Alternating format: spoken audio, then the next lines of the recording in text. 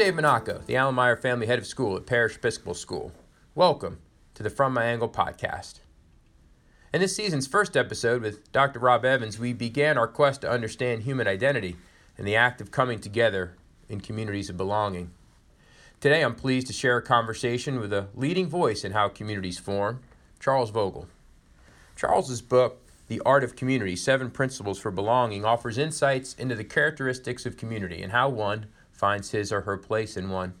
In this conversation, we continue our early season quest to understand what belonging is, what it feels like, and how one finds it. I know you will enjoy learning from Charles.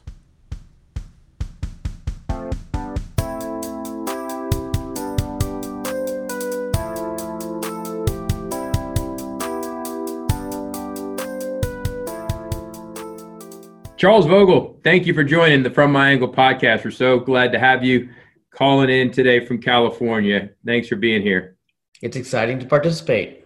We're thrilled to have this author and executive coach and speaker on the theme of community to help us continue tilling the soil in these early podcasts for this third season on what it means to build inclusive communities of belonging. So, Charles, you have a really fascinating background covering Peace Corps, documentary filmmaking, labor organizing, Yale lecturing, executive coach.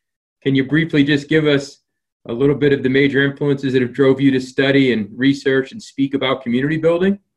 Well, the through line of all the parts of my life that you've referenced are about my efforts to try to make a difference with other people in the world. Mm-hmm. And when I was a much younger man, I had to learn the hard way that I would not be successful trying to do things by myself or just thinking that cooperation would happen by accident. Right. So it was a hard road to learn that I needed to get good at bringing people together around shared values and purpose in order to make any kind of difference that I aspired to participate in. And I failed at that while I was Peace Corps volunteer. Some of the work was successful, but I mostly ran around frustrated. And then when I was a labor organizer, obviously inviting people to participate in something when there were people that could create problems for them, I had to learn how to build trust and invite people in authentically. And then documentary filmmaking is a collaborative project, and we never had enough resources to create what we wanted. Right. So I have to be good at sharing a vision of something others wanted to participate in and inviting them in to share their talents. And I think that's the through line here. Yeah, it certainly is. And I've heard you speak, and you also tell the story about, getting to Yale and really beginning to understand what drives community by essentially hosting community dinners there, right? It's so just creating belonging even in an academic culture where strangers can begin to assemble for study was probably another major influencer too. Would that also be in that category? Well, when we got to graduate school, I was surprised about how isolated individuals who had traveled so far to study there felt amongst each other. We were all distracted with a lot of tasks we had to handle, and some of us felt pressure of being judged on everything. And so it was a real wake-up call when I discovered that I felt really lonely amongst all these new people. And it turns out they did as well. And while you're right, they did turn out to be community dinners. They just started out as dinners where we invited people who wanted to share a meal with us to share a meal with us. Us, in this case, being me and my now wife, Sachita. And over the years, they grew into something far bigger and life influencing than we ever anticipated. And that's one reason why I wrote about that chapter in my life in the book, The Art of Community. Yeah, The Art of Community, 7 Principles for Belonging is the book that I referenced. I know you've told me you're finishing up another, which we may speak about briefly in the midst of the podcast. But in The Art of Community, you define community, and you've referenced it a little bit in your open around shared purpose and shared values. But you refer to it as a group of individuals who share a mutual concern for one another's welfare. But you also interestingly refer to building communities in art, one in which you say you have to bring your own creativity and experience to the work. So can you help us understand why the building of community to you is actually an art form? Yeah, well, I use the term art to acknowledge that there is no formula. There's no magic structure or model that I can give you or that you're going to find and it's going to work with wherever you are, with whomever you're with, doing whatever you'll do together, which is simply to say when we step forward to bring people together, there's an art. Creativity has to come forward to be appropriate for the people we're working with, for the time that we're in, for the reasons we're coming together. And if there's some purpose for that community, then for the purpose at hand.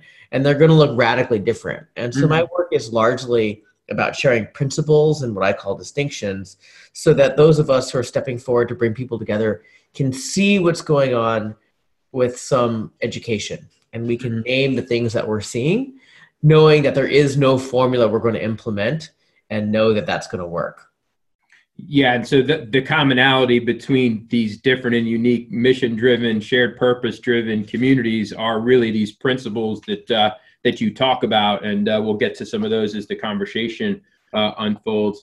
So then this whole concept then of belonging, in other words, there's a group of two or more individuals who have unified around some shared interest or intent. I come to that group of two or more people and a sense of fit or match in the values and interests that they're expressing, and those that I have could be in my neighborhood or church, school, circle of friends, wherever.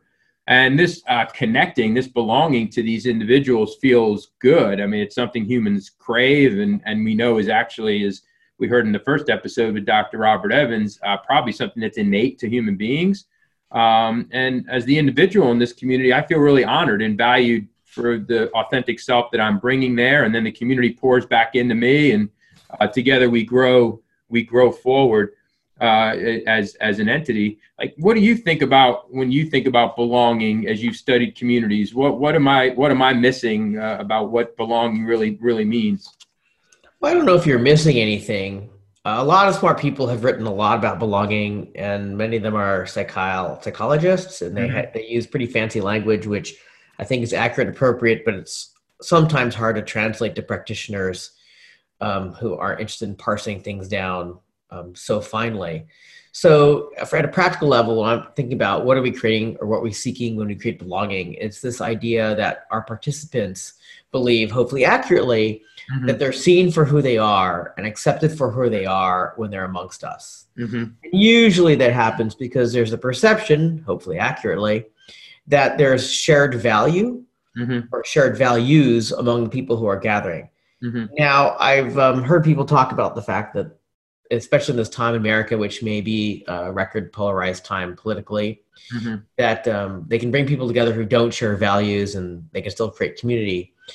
And maybe somebody knows something I don't know, but I don't think that's true. I think that we can bring people together who don't share many values, but at the end of the day, there need to be some values or some value that inspires us to pilgrimage to a space and spend time with other people and share ourselves in such a way that they can possibly know us. And then at some level, we can believe, hopefully accurately, that they do know us, that we're not pretending to be something to get along and be polite.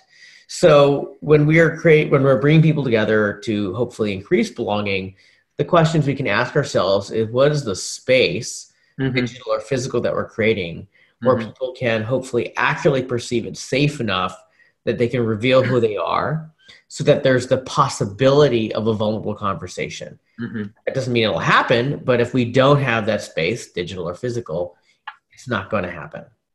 Yeah, and one can imagine, we're a 2-campus community here of 1,150 kids across, 15 grade levels, with students moving through identity formation that has them even questioning what their values are. Parents have assessed the value of this place to be aligned with their family's values, but some kids come and find that to be the case, and others have a lot less volition in determining that. So that's really some of the challenges I think schools like ours, all schools, communities face in building a deep and rich sense of vulnerability and community, like you described.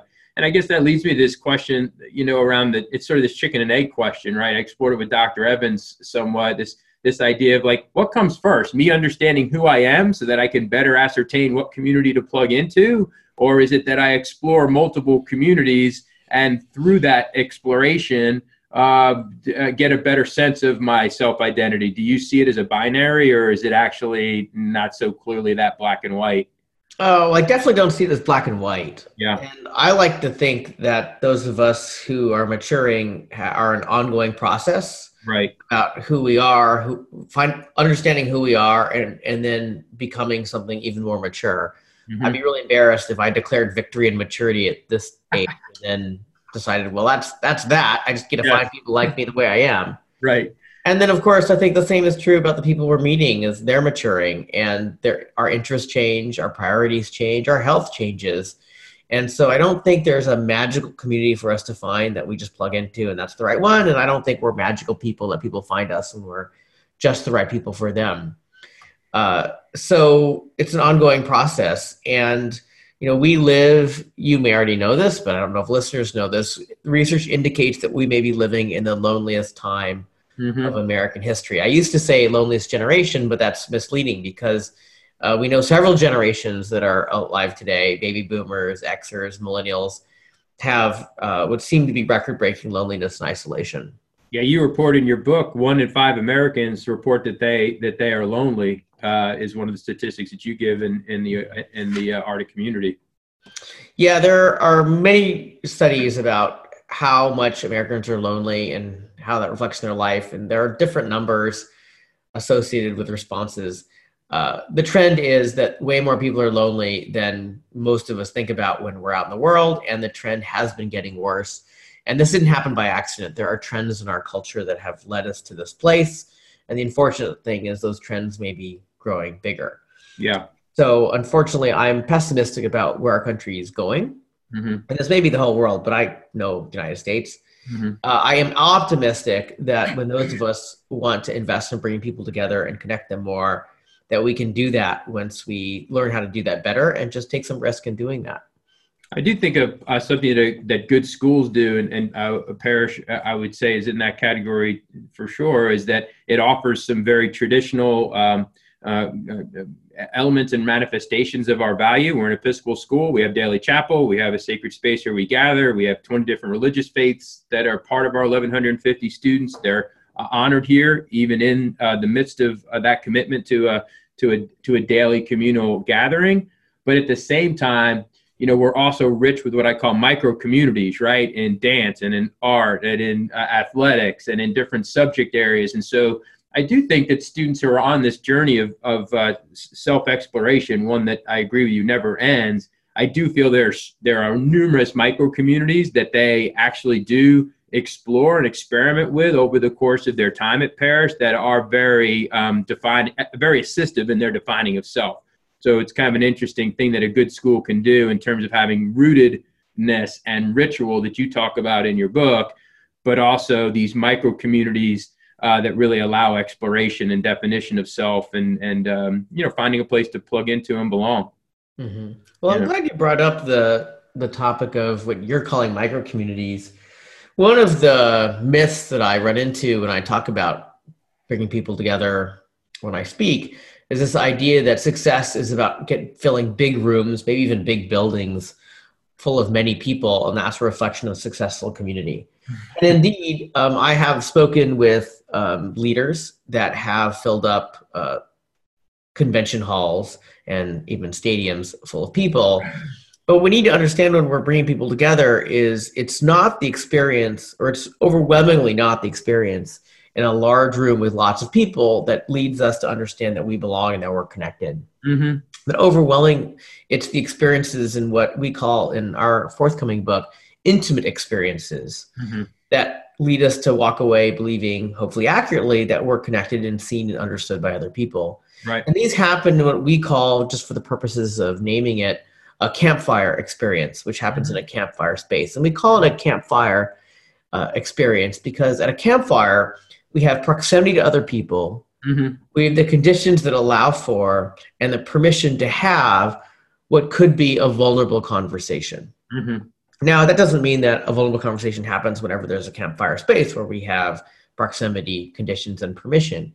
But when we're bringing people together, and that can be students or faculty or parents, Right. if we notice, well, gee, there's no time where they're near each other, where they have permission to talk, and we've made the room quiet enough, and we've made the room bright enough, and we've made it not a transitional time, i.e. the conditions are right, where they can have a possibly vulnerable conversation, well, then they're not going to happen.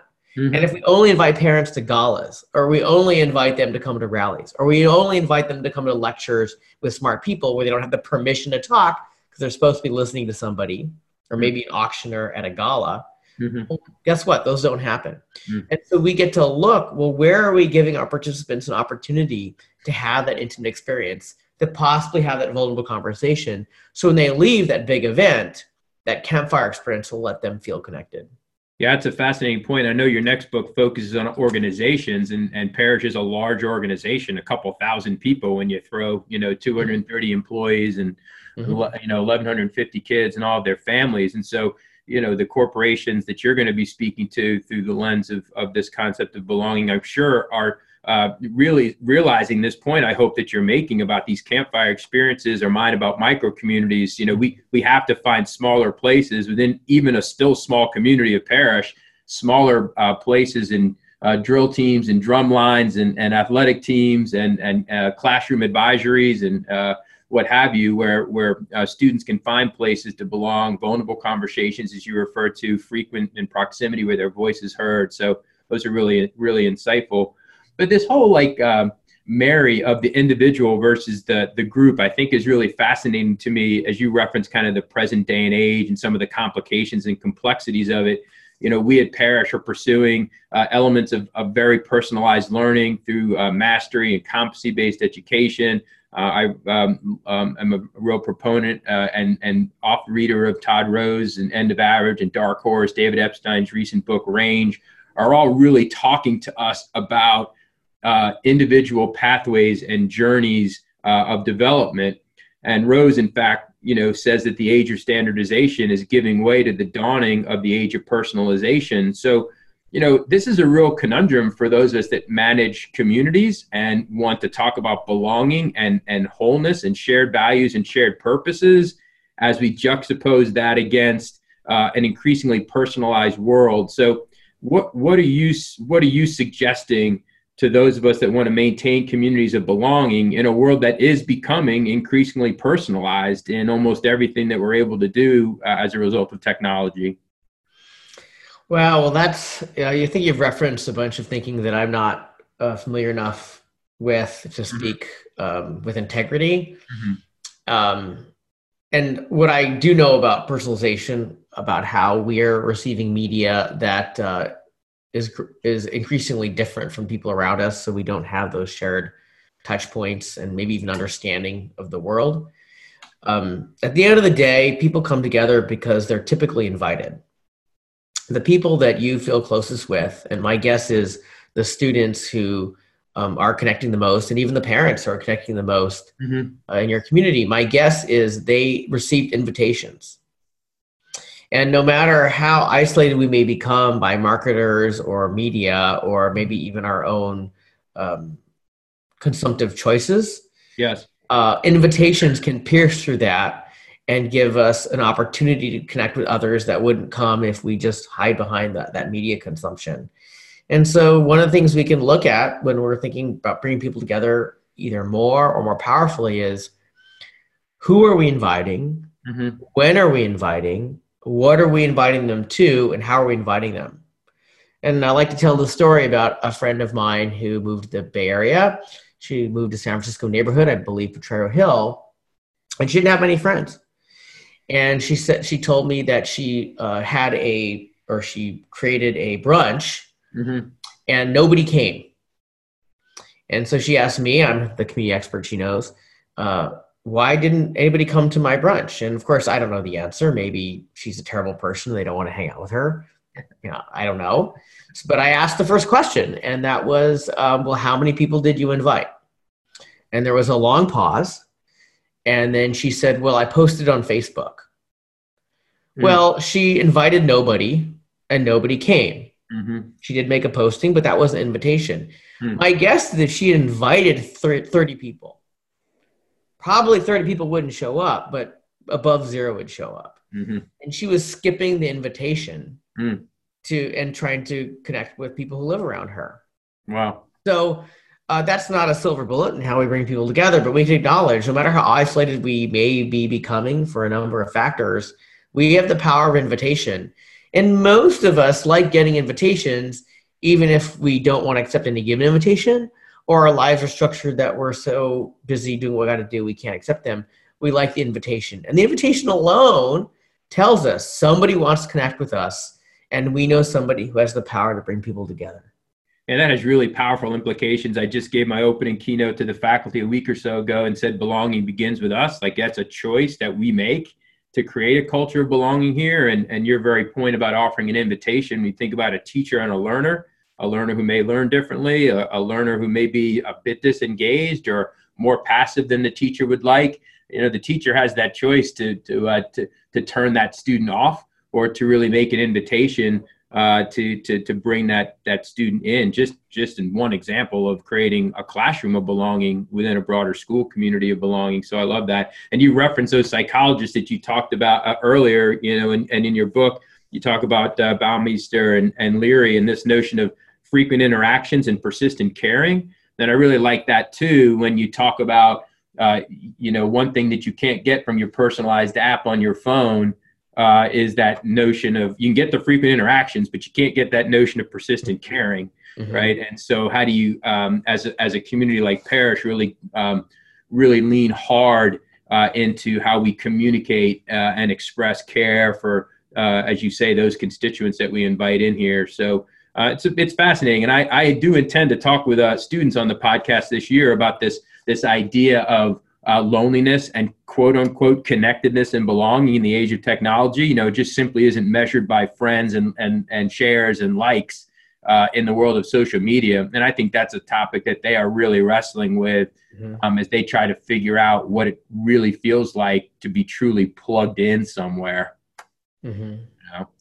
So let's finish talking a little bit and just sort of high level around these 7 principles, because anyone who's listening, you know, a lot of our parents and other educators who were part of our 3,000 downloads last year in our second season, which we're really excited about, would, I think, find interest in these principles. And you've referenced a couple of them: a boundary principle, the initiation principle, rituals principle, the temple principle, stories principle, the symbols principle, and the inner rings principle. All these that you've drawn from your research into ancient spiritual traditions. I'm most interested in the boundary principle because I think it applies to independent schools like Parrish best. You know, these are tuition-based institutions with selective admissions processes. We have some very distinct boundaries or barriers that families and students have to navigate once they are admitted into a community like ours. So when you talk about how to ensure that, you know, a community is really a place where one can find belonging, you know, what do you have to say about this boundary principle and the potential barriers that it poses at a place like Yale, at a place that's a tuition-bearing institution like Parrish? Well, let me clarify that in the context of talking about community and boundaries, the boundary is not there to celebrate who's inside and then ignore and or dismiss everybody on the outside. There are organizations that do use boundaries that way. Typically, when we find them, we have a certain reaction to them. And that is not the prescription here. Yeah. In this context, the boundary is simply a tool that we use that helps us keep the inside safe. So when I come to your school and you invite me to sit down with teachers to talk about anything pertaining to enriching children, I'm an outsider. And there are things that they're not going to talk about with me as not a professional educator and as not a person who understands the history of that school and who does not have a committed relationship professionally or otherwise, anybody in the room. That conversation is going to be different with me in the room than with me outside the room. Right. And that highlights the importance that for us, for a group of teachers, to have a strong community that's safe on the inside where they can say things that will be understood in context, that we can understand that a boundary is important for certain conversations. But just because I'm not in a boundary of teachers at the school doesn't mean that they're not nice to me, can't welcome me to other events.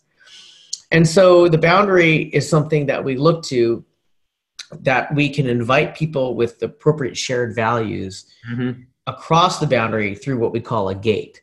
Mm-hmm. And we only call it a gate because if you're in a leadership role and you don't know where the gates are, Mm-hmm. then it's very hard for people to come through the gate to be part of your community. Yeah. And then you can notice, are there gatekeepers, people who are keeping the right people coming through the gate, but also helping the right people through the gate, so that there just isn't a bunch of shoulder shrugging and we don't know why people aren't joining us, or we don't know why the wrong people are joining us, or we don't know why we can't get the right people to join us. Yeah. So the boundary just helps us, the boundary distinction helps us understand one of the functions that are going on that we can invest in if that needs investing. And then the other thing that is important is that when someone crosses the boundary in a really strong community, there is an understanding that everybody on the inside is recognized. People know our name. Mm-hmm. We're not just a number. Mm-hmm. And if you don't have a boundary, we can't know the name of everybody in the world or everybody who visits. Right. And then when we have a boundary, we can also distinguish, well, who's visiting? And maybe I'm a visitor if I'm invited for a day or a week. Mm-hmm. Mm-hmm. And there's okay to have a visitor level and then another more intimate level for people who are committed to participating in those relationships with those shared values. And if there is a shared purpose, far more than just the visitors. Yeah, that's fascinating, and maybe tied a little bit then more to some other elements of your ritual and sacred space. You know, as a school like ours, folks that come to us from different religious backgrounds, different socioeconomic backgrounds, I wonder sometimes if our community of insiders who've been inside the inner rings for a long time are even aware of some of the boundaries that and barriers that we may set up unintentionally. You mentioned galas, or you mentioned expensive proms or homecomings for older kids, parties at certain geographic locations for classes in the community that, for an outsider coming in, we don't set up the gates for those or even recognize that there's a boundary, there. So I think a lot of our work around building communities of belonging in independent schools is this idea is like, yeah, we've extended you an invitation. We're nominally very happy to have you here and even to get to know your name, but we are blind to the fact that some of the way that our place operates socioeconomically and culturally are kind of barriers that are invisible fences to us, but are really noticeable to you as an outsider stepping into our community. That's more a reflection than a question that was really provoked by listening to you speak a couple of years ago as I thought about how to build a truly inclusive parish, not just a welcoming one, because there's a difference, right?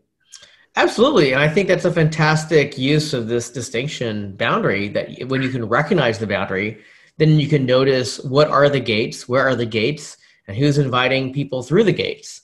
And if your boundary is too high, well, that's going to create a problem for what the vision of what you're trying to create. It's very common. It's come up more than once now in my work, where I've heard from administrators of independent schools that they want to involve families that are new to the school and on scholarship to participate with the parents. Mm-hmm. And I remember having at least one conversation where it turned out the big event that they invite these parents to is a gala with an auction where they watch far, far, far wealthier families bid tens of thousands of dollars for luxury items. Yes. Well, I don't know anybody who is trying to participate in a new community that thinks that's going to make them more connected to other parents. Right. And yet they were mystified on why these families were not more involved and more connected. And so just a little bit of reflection can reveal what opportunity is there to look at who are we inviting, how are we inviting, how often are we inviting, and what are we inviting them to? You shift that and you may shift the whole community. Yeah, I think that's a great insight. And I would say that I'm proud of how attentive and aware our community of especially school and board leaders have become to really looking for those invisible barriers in our community, so that when people get here over time, they can understand how to navigate the bridge from outsider to insider, and find those places of deep connection here where they can demonstrate who they are and be honored for that individual that shows up here each and every day. So I sure appreciate your wisdom on this topic, and commend Charles Vogel's work to those of you that are leading nonprofit organizations, profit corporations, where again, you're trying to unite people around shared purpose and values and create communities of belonging. Charles, thanks so much for taking some time with us today. I'm so excited to share this time with you. Thanks, Charles. Thank you for listening to this edition of the From My Angle podcast. Please share it with friends and colleagues in your network. In our next episode, I get to visit with one of my heroes in the world of educational innovation and leadership, Dr. Paul LeBlanc, the president of Southern New Hampshire University. In the last 15 years, Dr. LeBlanc has led a remarkable transformation at SNHU and positioned it at the forefront of creative thinking about the future of higher education. We will explore the identity of being an innovator, both as a leader and institution, as well as what belonging looks like as institutions move to feature more personalized learning platforms. I know you will be interested to hear from Dr. LeBlanc.